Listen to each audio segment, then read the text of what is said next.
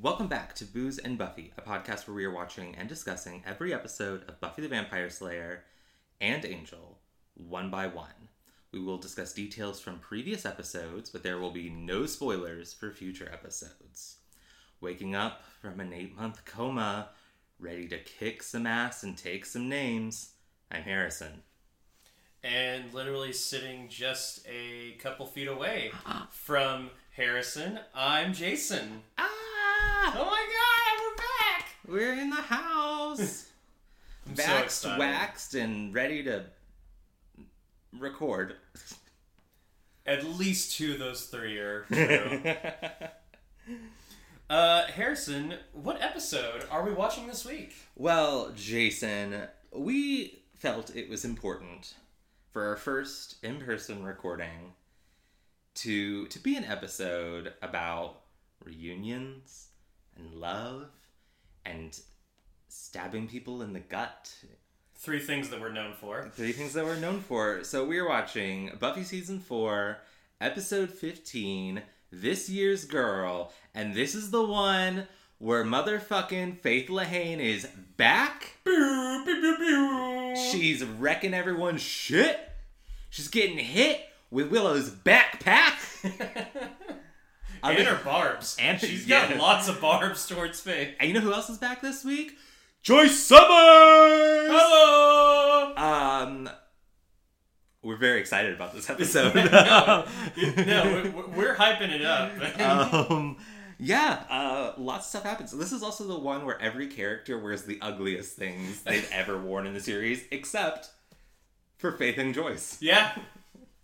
We'll get to that later. But This Year's Girl was written by Douglas Petrie and directed by Michael Gershman and originally aired on February 22nd in the year 2000.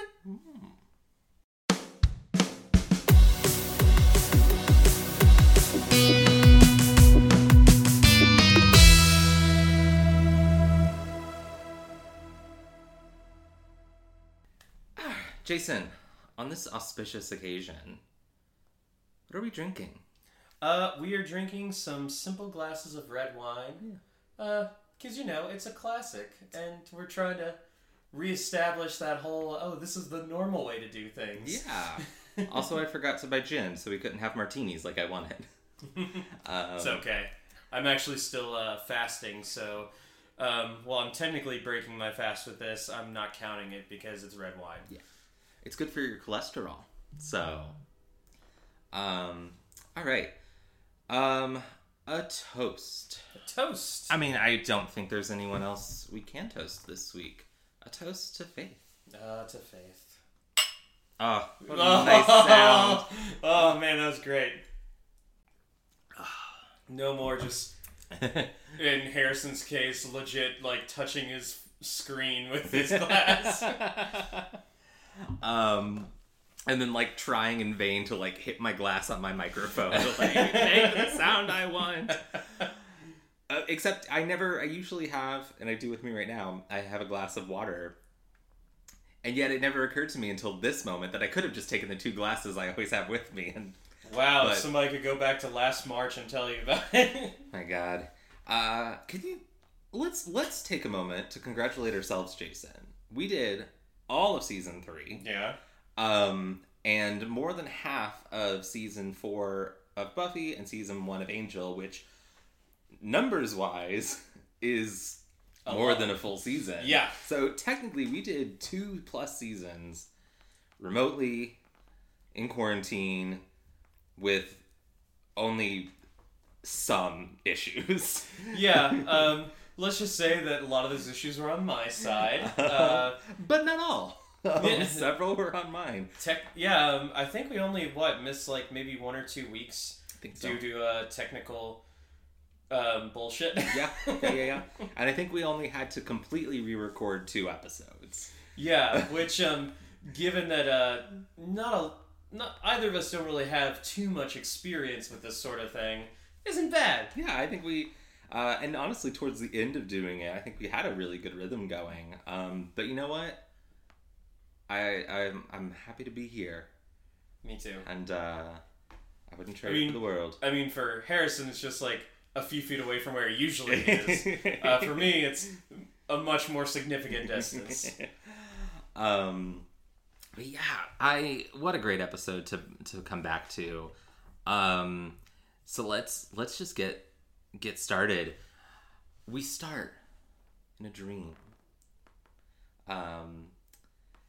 Much like Buffy dreams, it's ethereal and mysterious. But Buffy and Faith are making a bed. And like many Buffy dreams, it usually ends in violence. Yes, of course. Buffy once says she wishes she could stay, and Faith says that they have so much to do before little sis arrives. And it doesn't particularly dawn on Buffy that this is a dream. Not quite Not yet. And then, although I think is it supposed to be Faith's dream or Buffy's dream? I think the later ones are definitely Faith's. But is this... Buffy doesn't seem to be too concerned the next time we see her in the waking world. Yeah. So I think it is, even though it seems strange that it would not be Buffy's dream. Mm-hmm. I don't know, it's hard to tell. Well, I mean, I think in the season 3 finale, I think we came down on the side that in that dream, it was both of theirs, that they were sharing it. So maybe it is, but it does seem like the end of the dream is precipitated by Faith waking up. So yeah. She blood falls on the white sheets, and that's when we get a really great cut to the knife. What was the name of the jackal? Was that Faith's knife? I think so, yeah. That Buffy gutted her with. I don't think they ever called it the jackal. I think it was just Faith's knife. I think the jackal is like the actual the type of knife. Yeah, I think you're right. Yeah.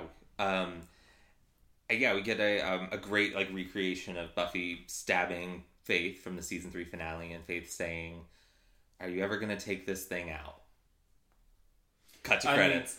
I mean it's honestly kind of dangerous to do that. Mm-hmm. I don't know how many people who listen to this podcast have been stabbed before, but ideally, if you're a little ways away from medical attention, you might want to just keep it in. Yep, it is counterintuitively as it seems that the thing you're impaled with is currently what's keeping your blood in. Yikes. I really do like the fact that they don't tiptoe around Faith coming back. Mm-hmm. I really like that it is like, what was the last thing that we saw in the last episode? It was Riley in the hospital. I love that we kind of just jump into it and may even like kind of shock viewers. Probably not, given that the WB probably promoted the shit out of this. Oh, I guarantee. But I do like that, maybe for somebody who's just watching the series for the first time on streaming or on DVD, if y'all still have those. I do. Okay, so we're in luck. The wiki has the trailer for this episode. Okay. So I'm gonna play it right now. The last time these two met, there you go. One was left for dead. It's Faith. She's awake. Buffy's greatest rival comes back for revenge. What'd you think? I'd wake up and we'd go for tea? An all-new Buffy. Yep. Yeah, so... but I do like that they don't just kind of like pussyfoot around with it. Yeah. Or even like save it to the very end. Because this is a two-parter. It is. Ladies and gents. But fortunately, we don't spend the entire first part building up to Faith waking up. It's just this pre-credits sequence and then a little bit afterwards. Because Faith has got a couple more dreams to have. I love them so much. We'll talk about them. But first, let's go to our favorite location, Xander's dank hole. Don't use that phrase in the same episode that we have the orgasminator in here. Fair. That's fair. So before we get into this scene, I think we have to talk about Willow and Xander's outfits. Oh my god. That they have for most of the rest of the episode. So do you want to take Xander and I'll take Willow? Yeah, sure. Okay. Xander's wearing an orange shirt, which orange is an orange button-down dress shirt. Orange is kind of a hard color to pull off in general. Yeah. But it is not helped by the fact that he is wearing a tight sweater vest with rainbow stripes. Like, oh, it's really gross. bad. I will say, I while it is terrible, I am grateful that it like fits him properly. Unlike most of his clothes, which are so baggy. But I feel like when it comes to sweater vests, that actually should be something that should hang from you a little bit. Maybe. I mean, I don't think you should wear a sweater vest. Or the very least, look not tight. This looks tight on him, and I guess I just don't see sweater vests as something that are tight. That's fair. Meanwhile, Willow is wearing a bucket hat that's like brown and dark blue and dark green. Like it's like patches. Multiple different colors. Yeah, it is like different swatches of fabric that are all ugly that have been sewn together into one bucket hat. More like a fuck it hat. And then she's wearing this shirt that's like kind of off the shoulder a little, but it's also like weirdly like different. It's a pattern of like weird blues and browns, isn't it? Yeah, it's so bizarre. It's so hard to describe, but it's like this repeating pattern. But it looks like it's almost like a quilt. Like each little section of it has been stitched together into this horrific thing. Now, do you think what she's wearing now is worse than the that sweatshirt that I was trying to figure out what the hell was going on with it later in the episode? They're bad in different ways. They're equally awful, but they have there's different reasons for it. So I don't think I can choose. Fair enough. And we're not there yet, but neither of these, at least in my opinion, neither of these horrible outfits even come close to comparing to whatever it is that they did to Amber Benson. Oh my gosh, yeah. But we're not there yet. Xander is trying to figure out how to get this taser blaster laser thing from the initiative. Yeah, if you guys remember, this was the basically the one that was messed up, that was sabotaged by Maggie Walsh and given to Buffy to basically, get killed with. Yep. And she obviously kept the blaster. Yeah, it's it's kind of funny because Willow at first is like, "Are you sure this is a good idea?" And Buffy thinks that she means blasters aren't usually your go-to weapon, and she's like, "I'm gonna do anything I can to take Adam down." And Willow's like, "No, by all means, blast away." But they are concerned about Adam, and I guess we're just gonna have to accept that in universe Adam is this big threat, but literally I'm so much more excited about seeing Faith and a cameo from the mayor than I am to even hear about Adam in and this you know episode. what's interesting? I'm pretty sure during the first time I watched the show, I don't even think I was impressed of Adam from the beginning. No. Granted, we spent all of the last Buffy episode just talking about how lame Adam is, so seeing as how he's not actually in this episode, maybe, let's not talk about him as much. Even though the Buffy crew does that extensively. They're also worried Buffy is worried because she hasn't been able to see Riley since he's been taken into the Initiative Medical Division, blah, blah, blah. And Willow and Buffy have a really lovely heart-to-heart about this. Meanwhile, Xander is full-on electrocuted by the blaster. And nobody notices, not even Giles. No one cares. Really, really great physical comedy from Nicholas Brendan, both in the zapping and in the incredulous, looking at everyone. Nobody cares. It was very funny. And then we actually go see Riley, where he essentially discharges himself from... Yeah. Kind of a bit of a parallel between Riley and Faith discharging themselves from hospitals.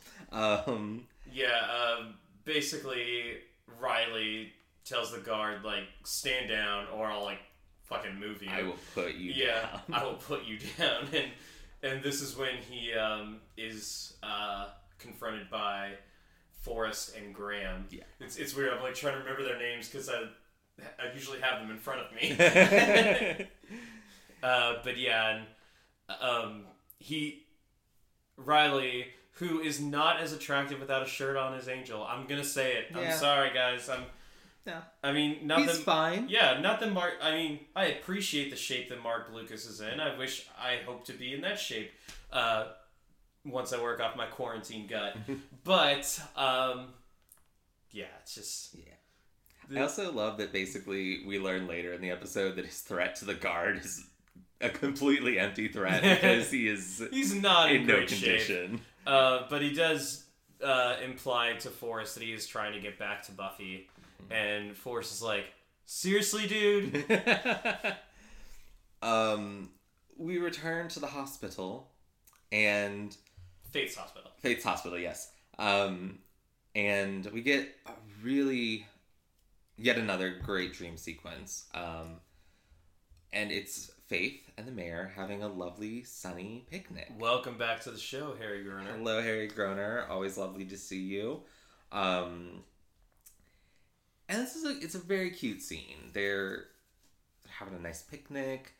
There's a little bit of symbolism with a snake that I couldn't watch because I'm very scared of snakes, even though it was tiny and harmless. But obviously, when the mayor picks up the snake, it's clearly a reference to the fact that he turned into a giant snake. Yep. Oh, the con. But he said he didn't want it to ruin their picnic.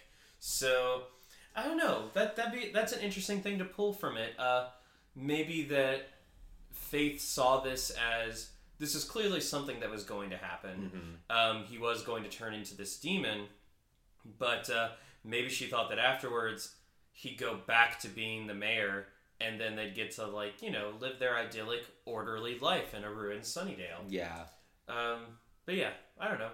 Maybe. Yeah, I think my interpretation of it was very, very similar, but it was the idea that Faith was, that their life together before he ascended was the picnic, and that this was kind of her idyllic version of him putting aside the snake, is saying, I'm not actually going to ascend because you're enough for me.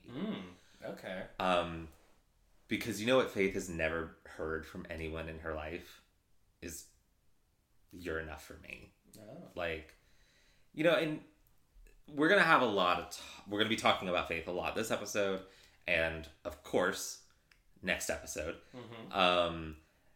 And this is why Faith is such a good character. She's so villainous, but there's so much sympathy that she can elicit. Mm-hmm. Because we know she's had an awful life. Yeah. And she's just waking out of a coma. Yeah. Granted, she doesn't wake out just yet. Not yet. She doesn't wake out of it just yet. First, their picnic is ruined. By who else? By serial killer Buffy. She, Buffy arrives in full like horror movie villain mode, slashes the mayor's throat, stabs him. The sunny day like darkens, and Buffy starts to chase Faith. And there is a little bit more of this dream, but we cut away from it and then go back to it. So, what we cut away to is Buffy on patrol with Xander and Willow. And is this when she's wearing the awful leopard print coat? She is. Oh my god. She's... You didn't think that it was just going to be Xander and Willow wearing awful things. Like, and, I think the first thing that popped in my mind when I saw that was That is not inconspicuous. Like, if you're trying to like, you know, not draw attention to yourself, sorry, you're drawing attention to yourself in that. Well, it's so funny because we were ragging on Willow and Xander in that earlier scene, and I remember thinking, you know, what Buffy's wearing isn't terrible. It's just kind of a brown sweater, but it's not ugly, but it's also not super flashy, so I didn't have many thoughts about it. And then here we go, and she's wearing this fucking leopard print coat. And snow leopard print, nonetheless. Yes. And as they're patrolling, this image is very striking. It reminds me of a bit of Red Dragon. Have you read / or seen Red Dragon? Or well, you've seen Hannibal. I've read Red Dragon, and I have seen Hannibal. I have not actually watched the Brett Ratner Red Dragon movie, though. So, luckily, my copy of Red Dragon was very handy to where I was sitting. But, so this is the image that, like... the actual painting of the Red Dragon. Yeah. The demon, they find this demon, it's like a red demon strung up, and, like, its chest, like, opened up and hollowed out. It's very creepy. Mm-hmm. And the way it's done is really cool, because you see Buffy, like, in front of it at first, and all you can see is the feet. Like in like the background, and there's not a lot of emphasis brought to it until Buffy turns and it like the camera pulls back to reveal the whole thing, and you see Xander and Willow on the opposite side of it as they like all three of them kind of discover it in the same moment, and the only lighting is from their flashlights, and it's and like it's especially cool because you can see Willow and Xander's flashlights through the demon. Yeah. Fire truck. Drink. We haven't had to drink for fire trucks in a while. Yeah. And I mean, I guess for those of you who are fans of Dexter season 6, this is a tableau. Are there fans of Dexter season 6? I've never met one. But yeah, it's creepy as shit. Yeah. And they all just immediately assume that it's Adam. Yeah. Jason and I made some jokes in this scene that we can't reveal here because they're big old spoilers. Yep. But listeners who know, you know. You know.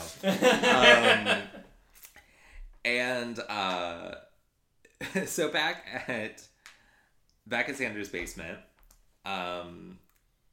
Buffy is like, we're gonna bust Riley out of the initiative.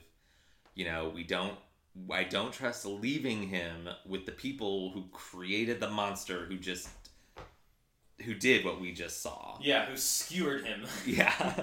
And Buffy has a plan. Willow's going to hack into the initiative's security and give Buffy at least a 10-minute window. Willow counters with, that's going to be pretty... And Buffy's like, hard, but not impossible. You're going to do it? Use magic if you have to. Like, what does that even mean? I mean... The whole, like, magic mixed with technology thing, we've been away from that since the days of Jenny Calendar, so... Oh my gosh. And then... Don't get hung up on it, though. Then Xander's like, okay, so we're gonna sneak in, and Buffy's like, nope, going in with force. I'm gonna rappel down the elevator shaft, take out all the guards. I'm a one-woman army, motherfucker. And at which point, Riley, who has entered the room behind them, is just like, oh, you're gonna do all that for me? Or no, he says, am I really worth it? To which Jason and I both in unison went, no. Sorry again, Mark Lucas. You seem like a lovely, lovely man. It is not your fault that this character doesn't work. You know, I'm not going to blame an actor for a poorly written character, unless they wrote that character. And I love Buffy's gung-ho-ness about this plan, and I love that she has a plan. I'm really glad we didn't have to see this plan in action, because, I mean, basically, it's just a rehash of Goodbye, Iowa. Mm-hmm. We don't need that. We just did that. Also, I mean, usually when you talk about a plan in its fullness Yeah. that then leads to it not working. Yep. It's television law. Unspoken plan guarantee. I used to think of that Community episode where Abed's like, all right, here's the plan. And he starts whispering, and Jeff's like, Abed, you can't just start mumbling nonsense. You have to tell us the plan. Nothing's going to cut away. Yeah, nothing's going to cut away. And he's like, all right, here's the actual plan. Here's the actual plan. Cut away. Brilliant. But yeah, he explains how he basically just walked away. And then we go back to Faith's hospital, and we're in Faith's dream again. And she is running from. I mean, this is a slasher movie, is what we're seeing right here. Running through the cemetery. Buffy is walking after her, very Michael Myers. Got her knife, stone faced. And then Faith falls into an open grave. And there's this great shot of Buffy looking into the grave and Faith down in the grave, like holding both sides of it, looking up at her. And there's kind of like the music changes from like horror movie to like, not like operatic, but more like classical. Confrontation. Yeah. And then Buffy jumps into the grave, and we don't see this fight. Don't worry, it's coming. Yeah, we just watch the top of the grave, and we hear the clashing between the two of them, and then we see Faith pull herself out. Rain starts raining. We go literally to a full-on Shawshank reference where she looks into the sky and yells. Some things are subtle in this episode. Some things aren't. Yeah. And I don't mind it. Because it's a dream. If it weren't a dream, I might be like, that's a bit on the nose. But it's a dream, and your dreams do weird shit like that. That's true. And sometimes you reenact scenes from movies. I actually do that a lot in dreams. Because I like movies and I watch them a lot. And then she wakes up. And it's very exciting. Obviously, the first thing she notices is that she's in a hospital bed and she's got lots of tubes attached to her. Yep. Which she proceeds to rip out. Oh. Yeah. Awful. Uh-huh. And then she just stands right up, which, fun fact, if you have been in a coma for, 8 months we've established? I think so, yeah. You don't just stand up and walk out of there. You go through months of physical therapy.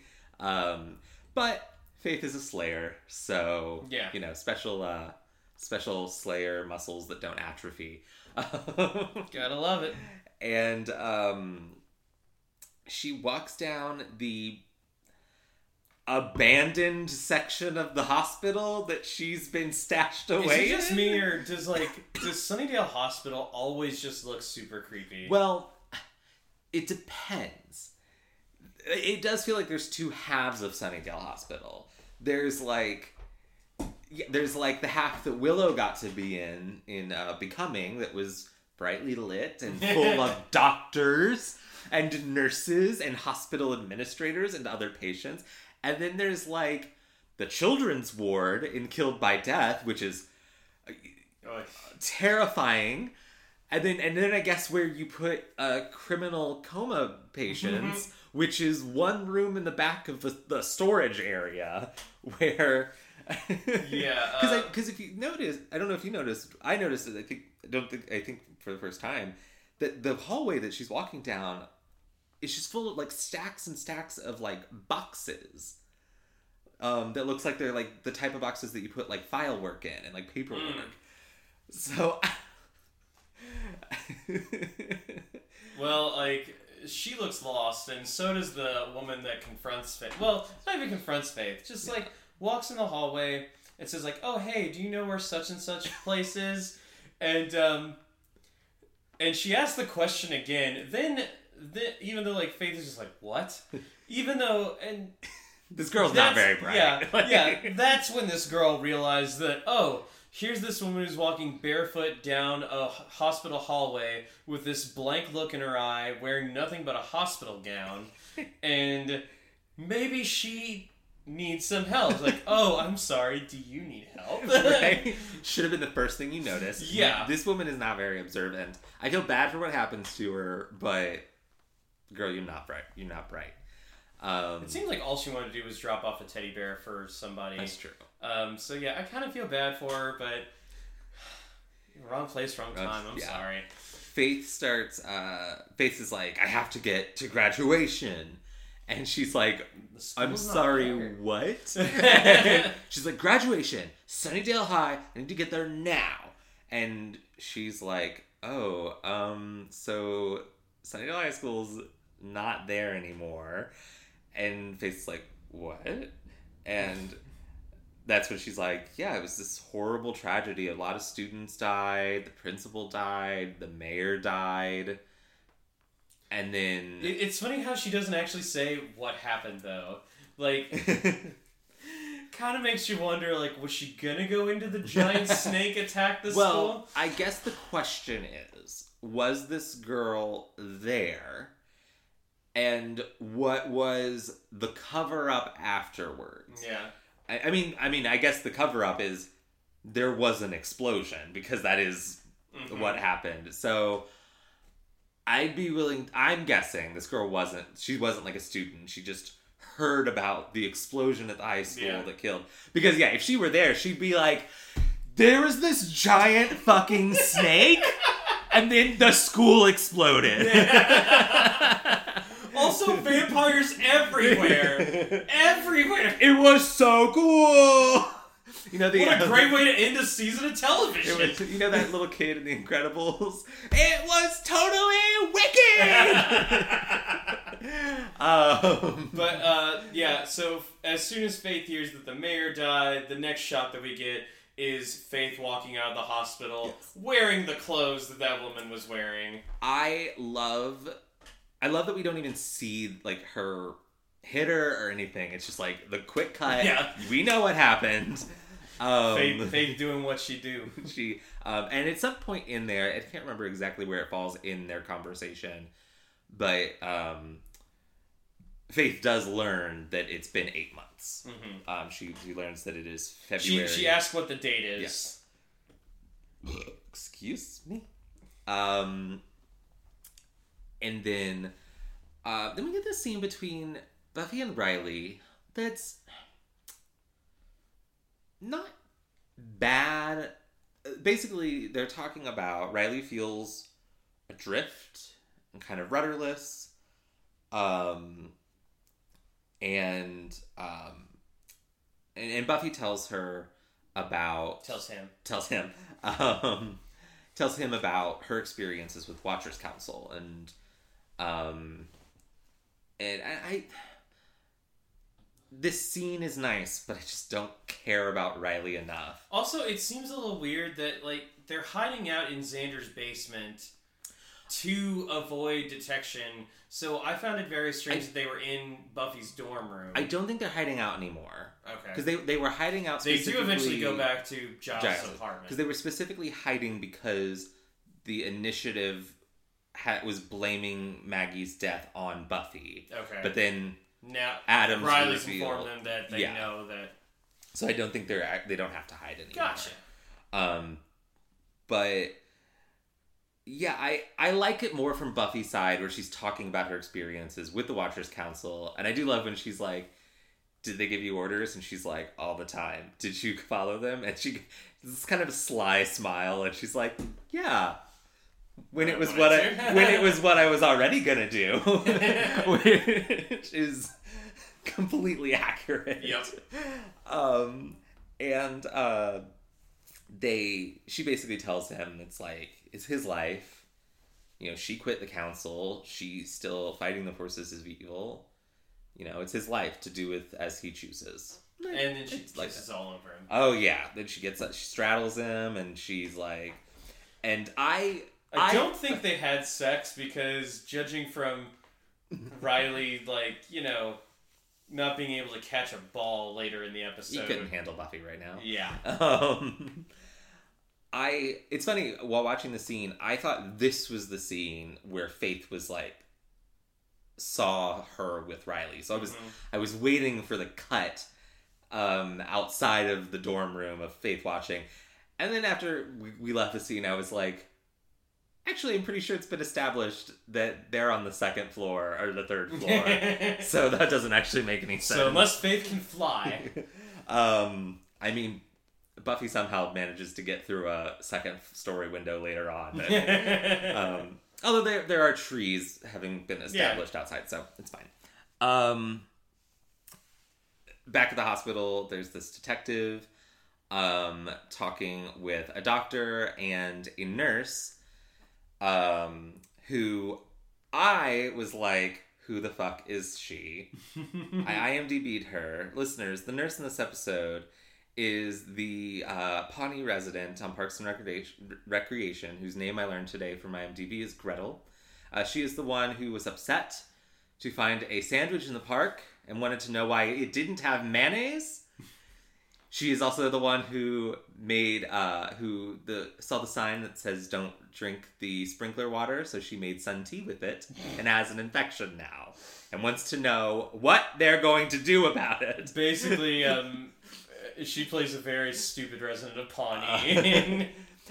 A very memorably stupid, yes, because there are a lot of stupid like recurring characters, but she who can forget the turtle flu? The turtle flu. She's the one. I think it is the sun. It's the same bit with the sun tea, but it's the circular desk that Ron's in. Yes, sir, are you listening to me, sir? So I forgot the woman's name. My apologies. But she's great. I love her. And she's also kind of like not just a nurse. She also has a through line to the Washers Council. Yes. I kind of wanted to know a little bit more about Nurse Gretel, which is what I'm calling her. I wonder if they planted her when they realized that Faith was in a coma. I think that's exactly what happened. Also, spin-off idea. Sister Badass and Nurse Gretel. Lesbians. Of course. Fighting crime. Watch it today on Logo. Is Logo still a thing? That's a great question. I don't actually know.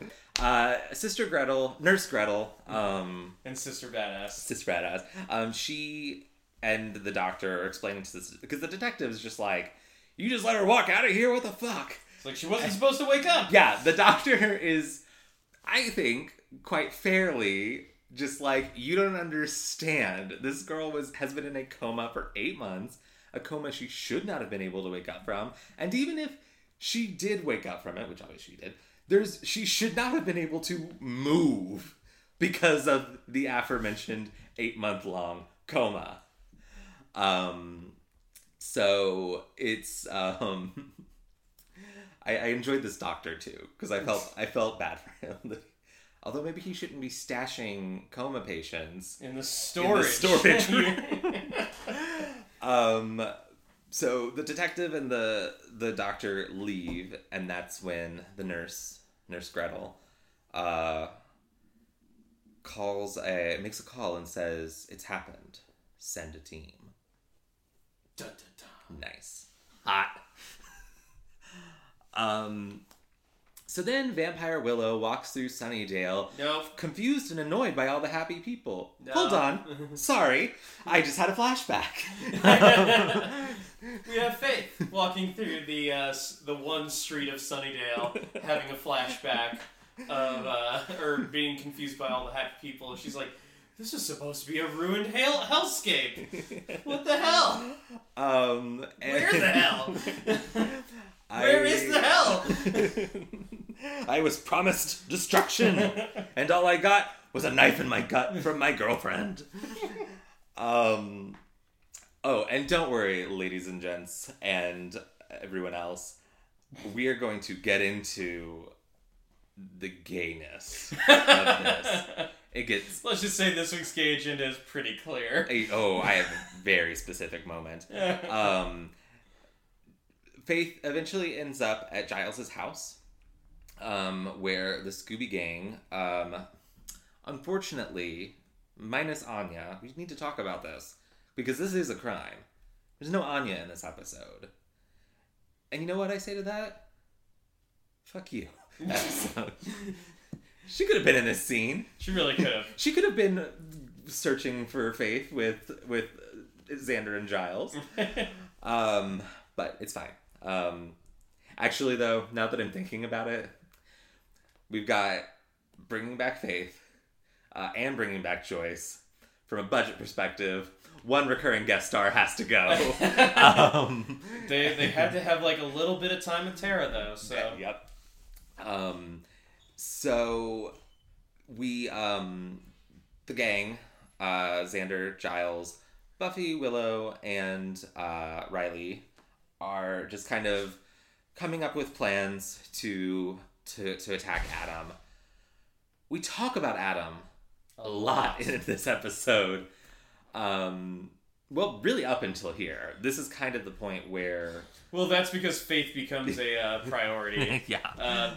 But yes, but yeah, it does show Faith just kind of watching this whole conversation.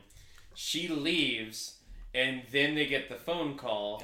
Yep. And phone call that oddly came for Buffy at Giles' residence, of all places. So I'm guessing, because they don't make it super clear. Oh, also, just real quick, Faith notices Buffy and Riley being all cuddly, which is important.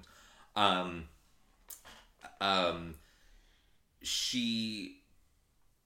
guessing that the Watchers Council called Giles, but because he does not work for them anymore, they specifically like ask for Buffy. Hey, well, Buffy, we know she's there, and yeah, and it's like, I guess that makes.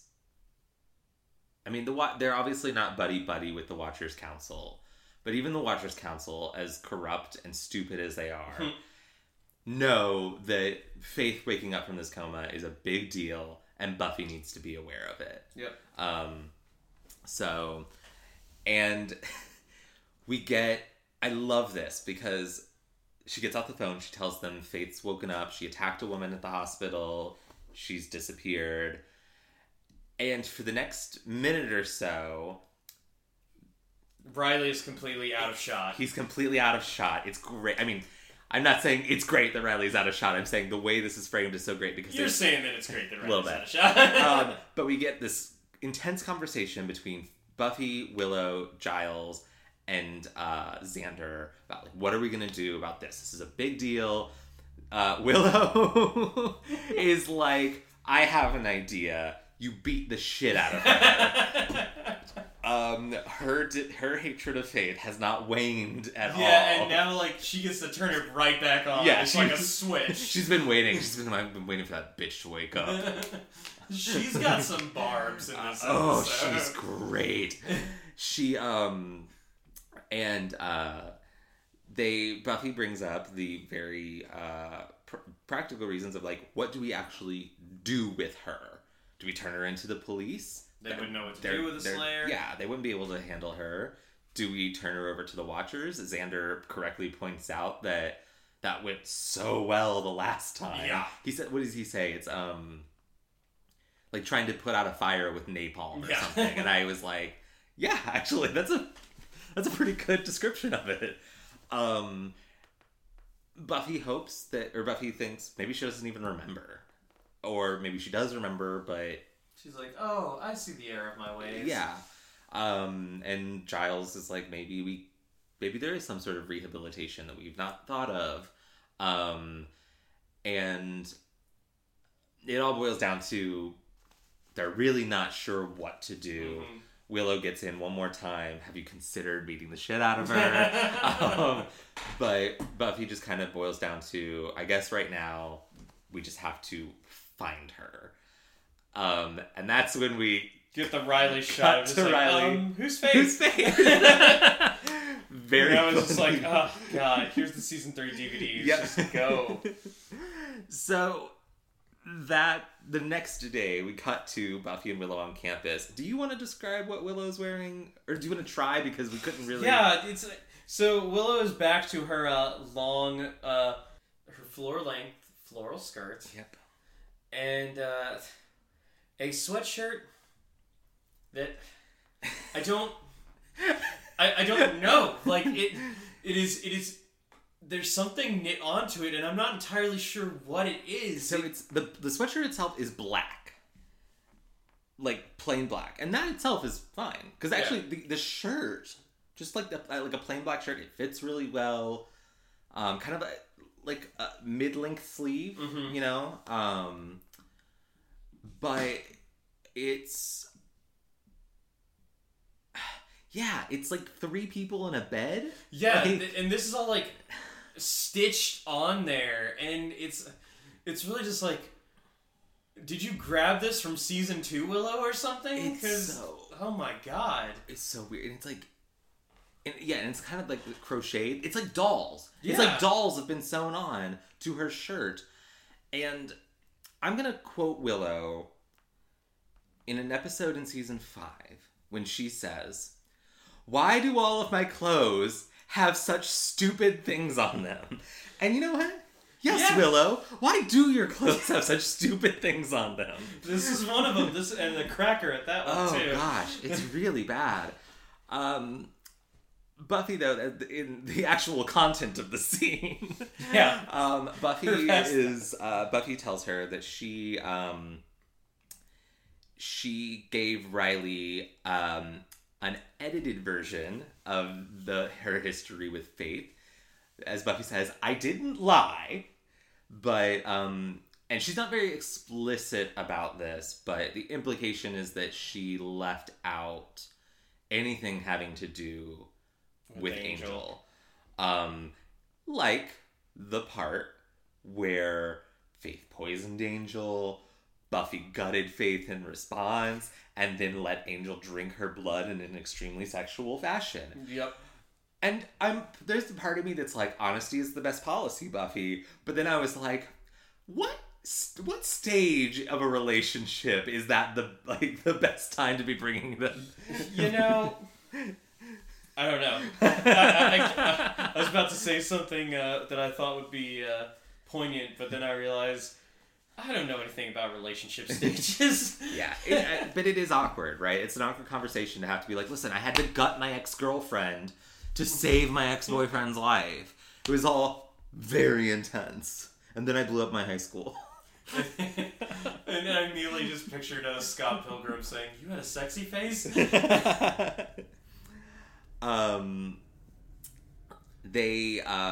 They're basically talking about all the stuff that they need to do to get to Faith, and then eventually just like resort to flat out just, oh god, that crazy horror. And of course, as soon as they walk up, Faith turns around, and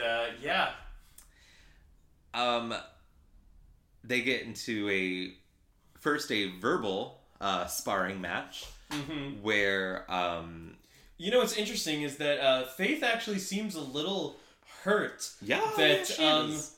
And not even just the whole like getting stabbed thing, but the fact that Buffy clearly stabbed her to save the man that she loved, which apparently is no longer the man that she loved. She just decided to jump on the next, the first college man that she saw, which is the second college man that she saw. Which is funny because it's Faith. She goes on this, and Buffy basically is just like, as usual, Faith, you are mouthing off about shit that you don't have any fucking context for. And I wish, let me try to find real quick. Damn, it's not in here. I was hoping in the quotes they'd have the exact thing that Faith says that pinged my gaydar. But there's a lot of jealousy in this scene. Buffy says basically like, we've been looking for you, and Faith is like, been lying still for 8 months. Couldn't have been looking very hard. Which felt to me like you didn't fucking visit me in the hospital. And listen, I think I've said this before, but I do believe, and this isn't even like like we have fun like doing like slash pairings, like, but this isn't even me being like, oh, Like, these two characters are gay. I do believe that Faith is canonically in love with Buffy. I mean, at the very least, obsessed with her. Like, yeah. There's definitely, I can definitely tell some attraction. And that kind of comes across as just kind of the person that Faith is. She seems to be a very free spirited person, willing to experiment. Yes, and a character like Faith, written for a show made today, would be bisexual. Yeah, just from the get go. But of course, we're in a 2000, a much different time where we're, still flitting around the edges of what's going on with Willow and Tara. So, but yeah, they get into this verbal sparring match. There's Willow, you fucking rock star. She surreptitiously takes her backpack off, kind of moves slowly behind Faith. And Faith is like, don't even try it, Red. Yeah. And I love that. I love that Faith does that without even looking at Willow. And then Willow and just a great moment between Sarah Michelle Gellar and Allison Hannigan where it's like, hey, just back off. Yeah, Buffy gives her the don't do it, and Willow's like, okay, all right. And then they fight. The actual fight, no longer verbal. And fortunately, this fight does include Willow following through and smacking Faith in their backpack and then running scampering away as soon as she makes contact. Which is smart because but yeah, this whole sequence between Buffy and Faith up to the fight is my gay agenda this week. The bitterness, the jealousy, and the bit of it's like a betrayal to Faith. Like, it was like, okay, I could live with you stabbing me to save Angel, but you're not even fucking with him anymore. And that pisses me off. Like, from Faith's perspective, which is obviously not the healthiest perspective. She's but very much I can see. An angry Buffy Angel shipper. It's like, what the fuck, man? So yeah, this is a good fight. As all the Buffy Faith fights typically are. I mean, I've said this before.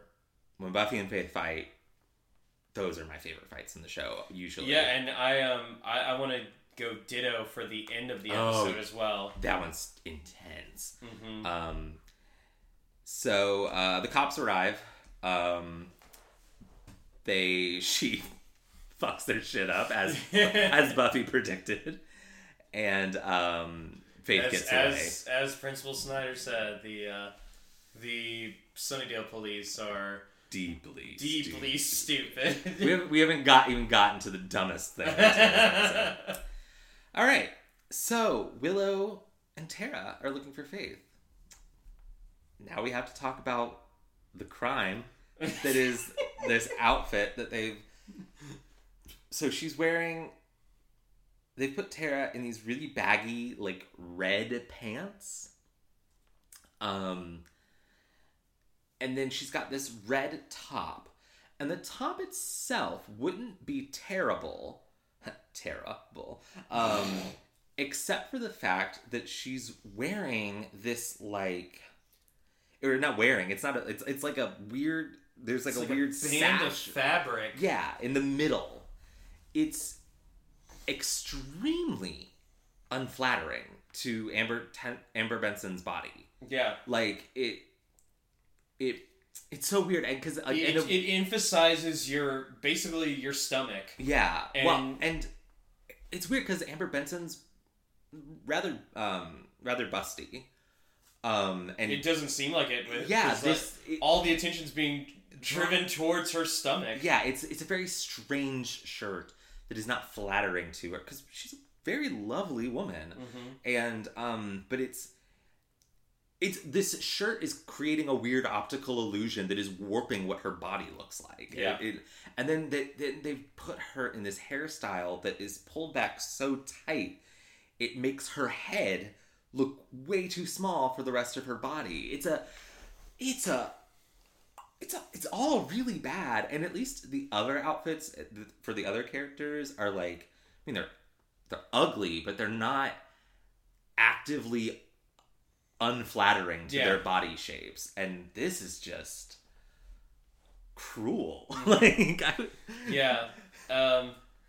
Moving on from it, though, I know it's really hard to do. But I know. Moving on from it, basically, she's asking Tara to help her with finding Faith, and this is huge. I think this is not something that you notice right away, but I brought up before how Willow still hasn't even told anybody about Tara, like any of the Scoobies, and here she is.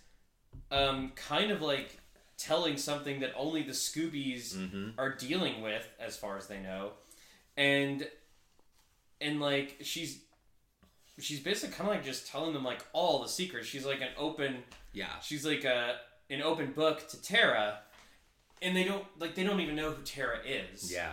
So it's kind of another thing, and this is going to be pretty important, especially come the end of the season. Yeah. They sit. Willow mentions that she doesn't even think she'd be able to bruise Faith's fist with her face. Yeah. And Tara gets a little worried about what she tries to mime as punching, but it looks like a very sad doggy paddle. Yes, which yeah. There's a really cute moment during this conversation where she's like, we do not engage if we find Faith. This is just recon. And Tara's like, because the cutest little smile, and she says, ooh, you said recon. Like, it's so cool. And God, she's so fucking cute. And it's so funny that Willow has found like the perfect person to just like throw all of the Faith barbs at, saying like, oh, she's just like this slutty looking woman, and all she's just like, oh, I'm 5 by 5, and Tara says, 5 what by 5 what? She's like, exactly, nobody knows. And I really do think that this entire scene is there just so that they can set up how important it is that Faith says 5 by 5. It's Chekhov's smoking catchphrase. So there we go, doing that again. She calls her, thank you, Wiki. She calls her a cleavagey slut bomb. Walking around, ooh, check me out. I'm wicked cool. I'm 5 by 5. I like how Tara immediately thinks like, is she describing like an area or something?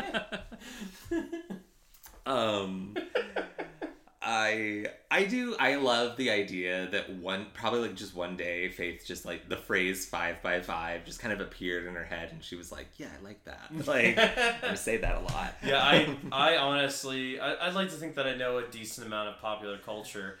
And this is really the only place that I've ever heard the phrase 5 by 5. When I first watched the show, I thought it was like she was saying like, I'm square, but I was like, that's really not a thing. Like, I don't I mean, technically that would be a square if we were discussing area. Yeah. I think, listen, you just don't get it. She's streets ahead, okay? If you have to ask, then you're streets behind. So actually... 2 community references. It's funny because actually this scene, the Willow scene, and the Xander and Giles scene that immediately follows, these scenes were added because later they were added into the script later because the episode came in short. Okay. Yeah. Which is kind of funny that if this show existed now on a streaming service, that would just be okay. This episode would just be a little shorter than some other episodes. Like, hello, Mandalorian. Right? Yeah. Is this episode going to be 25 minutes or an hour and 5? Who knows? Actually, I don't think they've ever gone over an hour. No, but I remember like everybody complaining about season 2, how like, why are these episodes like 23 minutes long or 16 minutes long? What was I? Oh yeah. I mean, Netflix does that a lot. There's the like the Haunting of Bly Manor like there was one episode that was like 36 minutes. But it didn't need to be any longer. It told the exact story. It is very interesting to think that this episode came in short because it feels like a lot happens in this episode. This episode's packed with stuff. It is. And I'm glad that they wrote these 2 scenes because I like these 2 scenes. Mm-hmm. So let's... You had to get one Spike scene in right? this. You can't not have Spike in an episode. So Xander and Giles are also searching. And Xander's got the blaster. Oh, because Riley fixed it earlier. Yes. Kind of skipped over that, but and it's funny because he's like got the blaster, but he can't be just walking through the streets of Sunnydale with a blaster. It's okay. It's tucked under his coat. Yeah. Although you know what, this is fucking Sunnydale. Like, that guy's got a blaster. Did you forget the giant snake? Listen, ever since that giant snake blew up the high school, I'm not gonna care about some guy with a blaster. Yeah, but it's really funny because it seems like Xander is, he's going on and on about the history between him and Faith, and Giles doesn't care. He's like, yeah, okay, uh-huh. And that's when they hear a noise down an alley, so they go investigate. And who could it be but sexy Spike, who could smoking it be a cigarette? And they're like, listen, they're looking for a Slayer. She's psychotic. She's this tall. She's dark hair. Answers the name of Faith. And Spike's like, oh no, is she after you all? It's like, well, you know what I'm gonna do if I see her. I'm gonna tell her exactly where you are, stand by and watch. And they just look at him incredulously. He says, when will one of you Scooby Gang remember? And he does make the references Scooby Group, I think he says. Yep. Like, when will one of your Scooby Group remember? I hate you! He's like, I may not be able to hurt you myself, but I can point a loose cannon in your direction. And that's when Xander is like, yeah, well, you wouldn't even know her if you saw her. And he's like, about this tall, psychotic, dark hair, answers to the name of Faith. I like this girl already. And Xander looks at Giles and just says, we're dumb. And Giles kind of looks back at him like, weird. Oh gosh, it's a good scene. Right, like, Xander's got kind of devolved a bit into his a little more annoying self than we've seen from him recently, but he still has some really funny bits in this episode. He does, yeah. So, that's when Faith is also in an alleyway, and she is approached by a demon who's like, Faith, I've been sent to find... And then she kills him. Yeah. It's like, there's dude. a package, which he's carrying a package, and it doesn't seem like the guy was going to harm her at all, but I mean, remember, Faith is crazy. He's just some guy, some demon, working for, like, FedEx Hell Division. Haven't you heard of the phrase, don't kill the messenger? She has not. Because she kills the messenger. Yeah. She loves killing the messenger. It's her favorite person to kill other than Buffy. So she takes the package, and that's when this cop drives by. She, climbs up a fire escape, and the cop is, got a searchlight, because, of course, the police are searching for her. Yeah. And to be fair, I think this is more an issue with the direction than... But this cop clearly should... they shine the light right on her leg as it's going up the fire escape. And they just keep going. And it's like... The police of Sunnydale are deeply stupid. No way. It's so strange. I saw someone climbing up a fire escape in an alley, which is weird. But they told us this girl walks on the ground. So they completely missed the demon body too. Yeah, right. There's a corpse there, but yeah, Faith does take the package and she takes it to like a video store or I something. guess so. But yeah, she played, and inside is a VHS tape. So for listeners, a VHS tape. How would I describe it? It's like Netflix, but one movie or maybe a couple episodes of a television show in a box, and you have to take it and put it into another box called a VCR. VCR, and when you finish it, you have to rewind it all the way back to the beginning. You have to be kind and rewind. There you go. And sometimes you own these tapes, but sometimes you rent them from a store called Blockbuster, or possibly Roadrunner Video, or Family Video, perhaps Hollywood Video, Video Castle. That's what we had, I think, in LaGrange. Okay. So these were days, and sometimes don't forget Wild and Woolly. And sometimes, if a movie was long enough, you had to watch it on 2 VHS tapes. Hello, Titanic. Anyway, thank you for listening to my very condescending explanation. So, this video, though, that she watches is a video of the mayor. And I think this is the most humanizing. It's very, because it's basically like, hi Faith, you're watching this. My plan failed, and I'm dead. And then he makes this joke where he's like, or maybe everything went great, and I'm currently like staring down at the kitties who are looking up at my huge, massive, like wondrous form with fear and awe. And then he says a line that I found just really interesting, where he says, "But the realist in me tells me I failed." So he had a backup plan. Yeah. And to take care of Faith, because he says the world's not going to be kind to you. So for all of those of you who have been jonesing for some of that great Mayor Faith father-daughter stuff, it's back. It's so good. It's so... Because I think this is the thing. I think we are seeing... I mean, we said it like... His love of Faith was genuine. Yeah. It was dark. It was not healthy for either of them. But it was genuine. And we see this here, that he...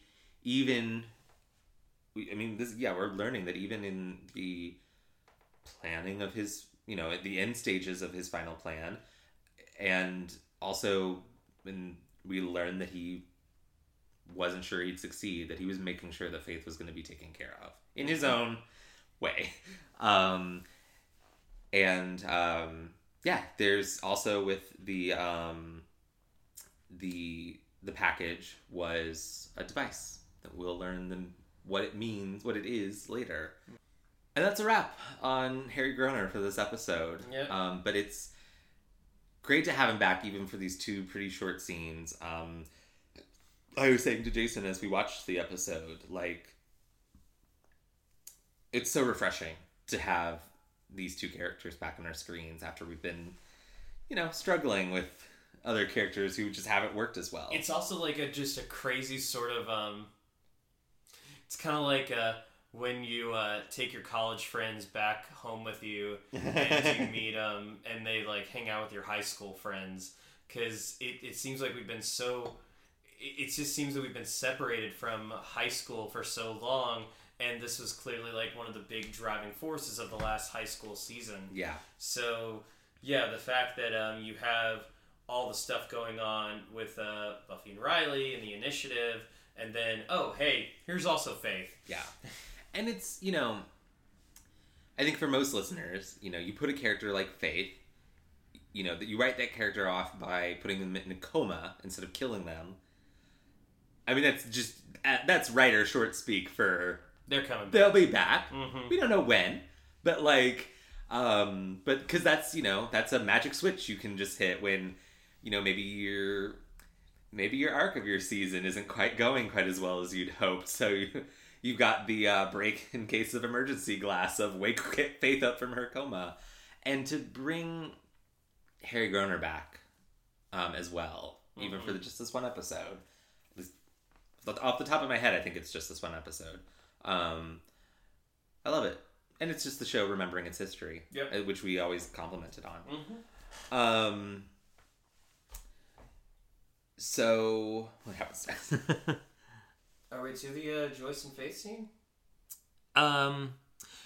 First we have a scene between Riley and Buffy in Riley's dorm room. Ah, yes. The Return of the Balls poster. The Return of the Balls. Riley is basically like, let me help you find her. And that's when she tosses like a little Nerf ball or whatever, like a little basketball to him, and he winces when she catches it. And he catches it, and she's like, nah. And Riley has rather astutely picked up on the fact that there's something she's not telling him about Faith. That he can tell based on how intense she is about Faith and based on the story that she told, that there's something that's something very personal that Faith did to Buffy that Buffy's leaving out. And Riley is a little pushy but he's not nasty. Yeah.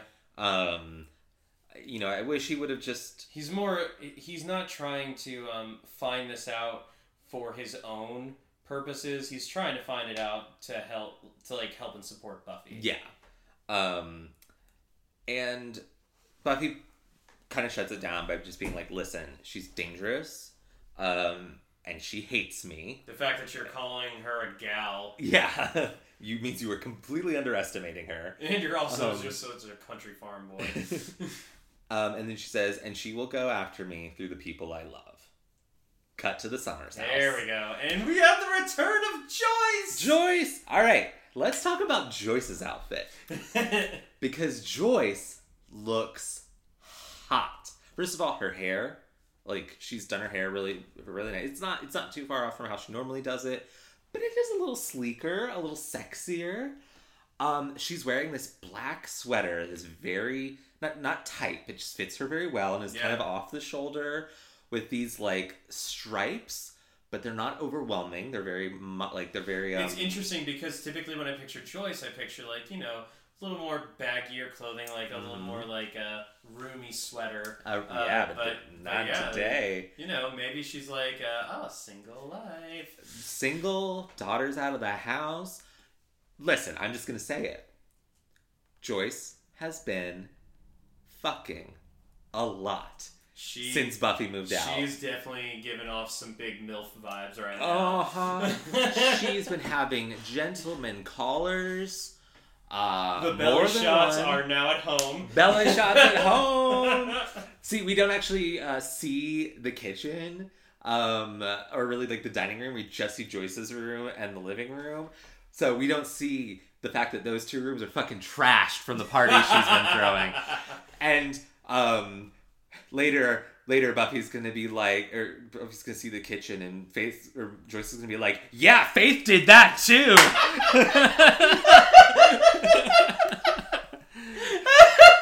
Oh my god, look at this mess that she made. She drank so much alcohol. Jello shots. I don't know. That's some man's underwear that she brought. This house is a rockin'. Don't come a knockin'. When Faith is like going through, like, Buffy hasn't been around recently, in Faith's mind, or in Joyce's mind, she's like, that's how I like it. This is my house, bitch. Yes, and of course our first, unfortunately for Joyce, the first thing we see her do is open up the door for Faith and then get clocked in the face. Yeah. Faith has her up in the bedroom. And it's funny because Faith is like all those guys have. Joyce is up on the bed, and it's funny the way Joyce is sitting. It looks like she's tied up. She's got her hands like kind of up by her like chest and together. But we later see that she wasn't tied up at all. Mm-hmm. That she's just afraid of Faith. Yeah, which is fair. I mean, because the second, we'll get there. Faith is going through Joyce's lipstick, one of which, the one that she chose, is called Harlot.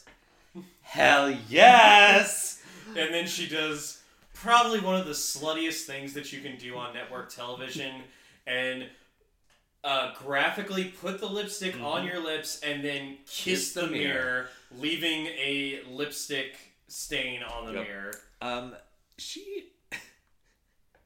She was already wearing lipstick. She literally, like, dark lipstick. She literally just applies another coat of... I don't wear makeup. I don't wear lipstick.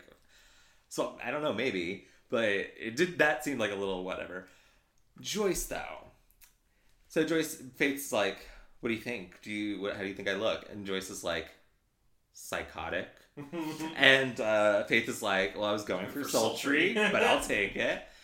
And then Joyce is not having it. She at one point, Faith is mocking her or something. She's like, oh, I know what you're thinking. You'll never get away with it. And Joyce goes, actually, I was thinking, my daughter's going to kill you. Best line of the episode. This is my favorite scene of the episode, and that is the best fucking line of the episode. Because she's just so confident. I mean, I think we see where Buffy fucking gets it. Yeah. But Faith does say that she's going through, as she goes through letters, like all the stuff that's being mailed to Buffy. Mm-hmm. And she's like, oh, I guess she hasn't come around here that often. And she says, like, oh, well, just so you know, I never would have let my loved ones like in danger. And at this point, Buffy flies through the fucking bedroom window, tackles Faith, and Joyce says, "Hi, honey." Yeah, hi, Mom. Hi, Buffy. And I like that Buffy, or that Faith, like, brings up this, like, oh, Buffy's not really coming home much. And it doesn't even faze Joyce. Because Joyce is like, no, she's at college. Because, like, of course not. She's, growing up. It is kind of crazy that Joyce was so welcoming to Faith. Mm-hmm. I mean, you think, like, hey, just a year ago, they were spending Christmas together. Yeah. Aww. And, now, like, oh, Faith is threatening Joyce, and Joyce is like, my daughter's gonna kill you. Yep. I'm gonna have a little bit more to say about that specific, the Joyce and Faith dynamic in the next episode, because I think it's fair to just say this, because it's not that big of a spoiler, that that comes up. Yeah. And but then we get, like, this pretty dope-ass fight scene. Oh, so Buffy takes Faith out of the bedroom, and the second that they're out of the room, Joyce calls 911. Yeah, so I love that. I love that, like, the second Joyce has her opportunity, she goes for it. They go down the stairs hard. Mm-hmm. Oof. They're in the dining room. Faith throws First, Faith throws the vase with the with the plants in it. Then she grabs the silverware drawer, like, empties it, and then throws the drawer at Buffy before grabbing a knife. Yeah, then she grabs a knife. They fight. Then it takes them into the living room. I love the way this fight travels. Yeah. Where Faith throws Buffy through the fucking glass door. Doesn't she, like, slam the door on her? Yes, you're exactly right, because the door's, like, open. That might be my favorite shot of the whole scene. So good, because the door is opened inward into the living room. Faith has Buffy, grabs the door, and closes it into Buffy, and and then one of them from there, I can't remember who, gets thrown onto the coffee table, which gets smashed. Yeah. And then another little shelf everything gets smashed. Yes. Joyce's poor living room. She gets it so clean while the rest of the rooms are so trashed.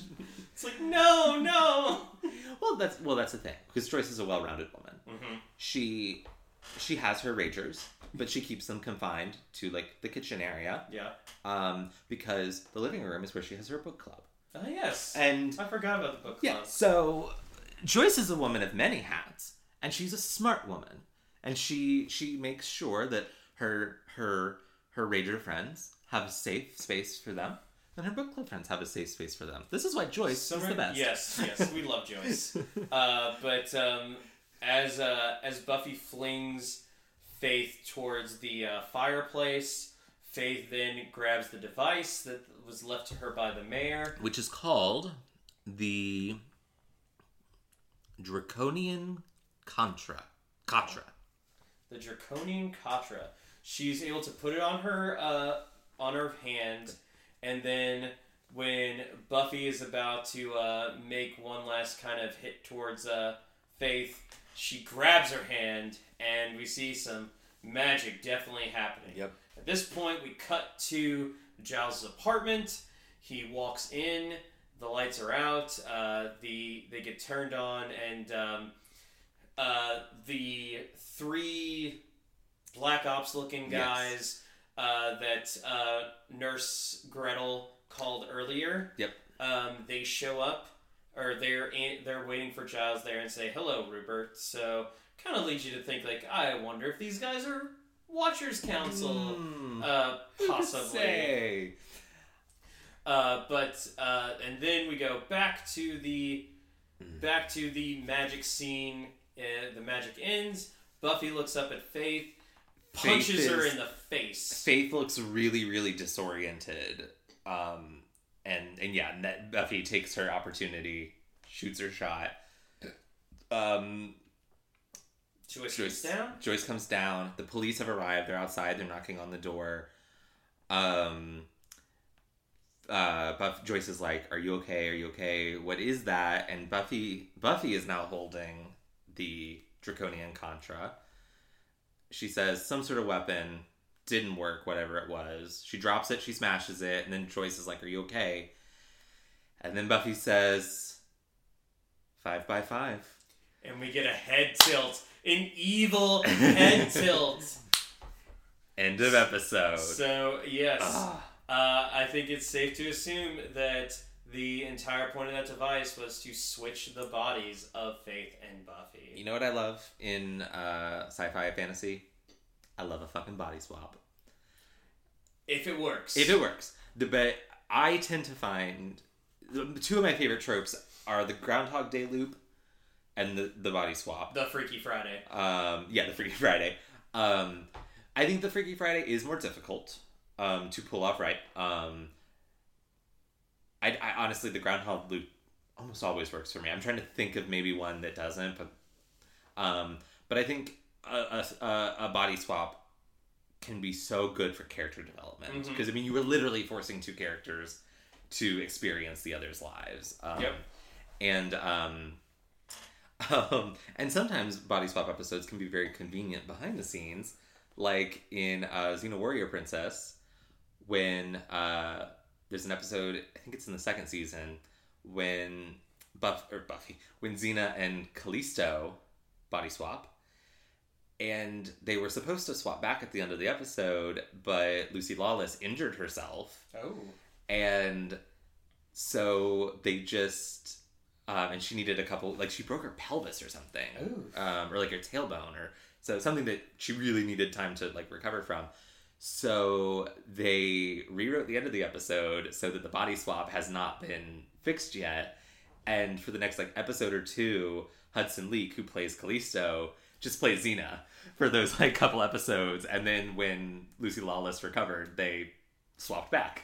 So just fun little trivia. Because I remember being like kind of weird to do a body swap episode and then not fix it by the end, but bold. And that's when Grace was like, no, there was a reason. Circumstances. But yeah, it's so exciting. That ending is so good. This is great. This is a great episode. It is. It's really good. Yeah, just Faith was brought back and reincorporated herself into a really good story. And I love Buffy's just overall reaction to her, and also to like how all the stuff that her being there implies. throws things a little out of whack with Riley. Yeah. Oh, yeah. Who's already very much out of whack. Yeah, it's, I think, and I loved your comparison about, like, introducing, like, your college friends to your high school friends, because it does feel like a clash of season 3 and season 4. With, Xander has a line where he was like, when they learn about Faith 3, he's like, gosh, I'd hate for our search for one homicidal maniac to get in the way of our search for another homicidal maniac. And Faith is just such an engaging character. She's great. So it's exciting to have her back. And I mean, it really did. I feel like this episode breathed some life into the second half of the season. And I know Adam. Yeah. Though Adam is talked about a lot. He is talked about a lot. Which is why I'm going to give this episode 4.5 out of 5 blasters that I am free to blast away with. Just because it seems like a lot of the talk between the Scoobies, and it makes sense, but it's also just like, I don't care, is Adam related. Yeah. But everything else is just so good. I'm right there with you. 4 out of 5, or 4.5 out of 5 little joy buzzer devices. Because my only criticism of this episode, especially since we open with Faith, and then we're gonna get teases of Faith throughout the episode before she wakes up. It's every time they leave Faith and go talk about Adam a bit or talk about Riley, and I'm like, no, Faith. And then she wakes up, and from the moment she wakes up, the episode just full throttle. Is perfect in my opinion.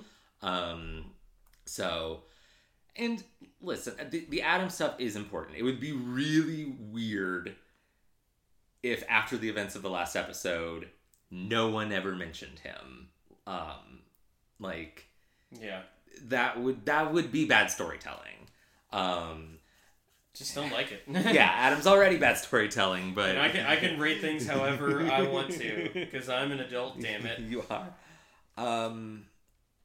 Great episode, and I'm very excited to find out what happens next. And just a heads up, guys, in our next episode, we are, in actuality, an episode of Angel aired after this, which we would normally be covering. We don't really want to break this momentum, because we know that you guys want to get to this discussion about what happens next just as much as we do. Yep. So, join us next week for Buffy Season 4, Episode 16, Who Are You? Yes. And, very exciting. And for people who already know the series, I'm sure you can kind of see how we're doing this, but never fear, listeners. We do have a plan to make sure that our schedule gets back on track with the actual air date schedule. But yeah, like Jason said, this feels like a two-parter that we really need to let exist together in our discussion. So, I'm Harrison. You can find me on Instagram at Harrison Alexander Kaufman and on Twitter at Harrison Kaufman. That's Coffman. I also write a blog, horrorbyharrison.blogspot.com. Excuse me. Where I watch and review a different horror movie every week. Originally, I was planning on actually reviewing a book this week. I was going to review Stephen King's Salem's Lot, which is my favorite Stephen King book. However, I just did not have as much time to read as I would have liked, so I didn't end up finishing it. So I'm going to do that next week, and instead this week I'm going to review what originally I was going to review next week, which is 2020's remake of The Invisible Man. Oh, good one. Very excited. I'll have to wait till John's at work to watch that one, because he did not care for that movie. It's very... If any listeners who haven't seen it, it's very gaslighty and a lot of It can trigger things. It's an extremely triggery movie for a lot of people. And John got halfway through and he was like, nope. He's like, I cannot watch this poor woman being gaslit for another 45 minutes. Like, which fair. Yeah. I'm Jason. You can find me on Instagram at YamiJ357 or on Twitter at just plain old YamiJ. And if you're interested, feel free to check out my online recipe book where I explore the wonderful uses of an immersion blender. Just check out 50 Shades of Puree. Nice. You can find us on Facebook, Instagram, and Twitter at Booze and Buffy. Give us a follow. Or you can email us at boozeandbuffy@gmail.com. If you have something longer to say, the "and" is spelled out in all those instances. A-N-D. And don't forget to subscribe and rate and review us on Apple Podcasts or wherever you get your podcasts. Each week we like to give a shout out to a worthy charity or nonprofit. This week we're highlighting World Medical Relief. World Medical Relief's mission is to facilitate the distribution of surplus medical resources where they are needed. As such, their programs have both a local, national, and international focus. Visit worldmedicalrelief.org for more information. I couldn't find any nonprofits that were specifically coma related. Fair enough. Well, as always, go slay. And be gay. Bye. Bye.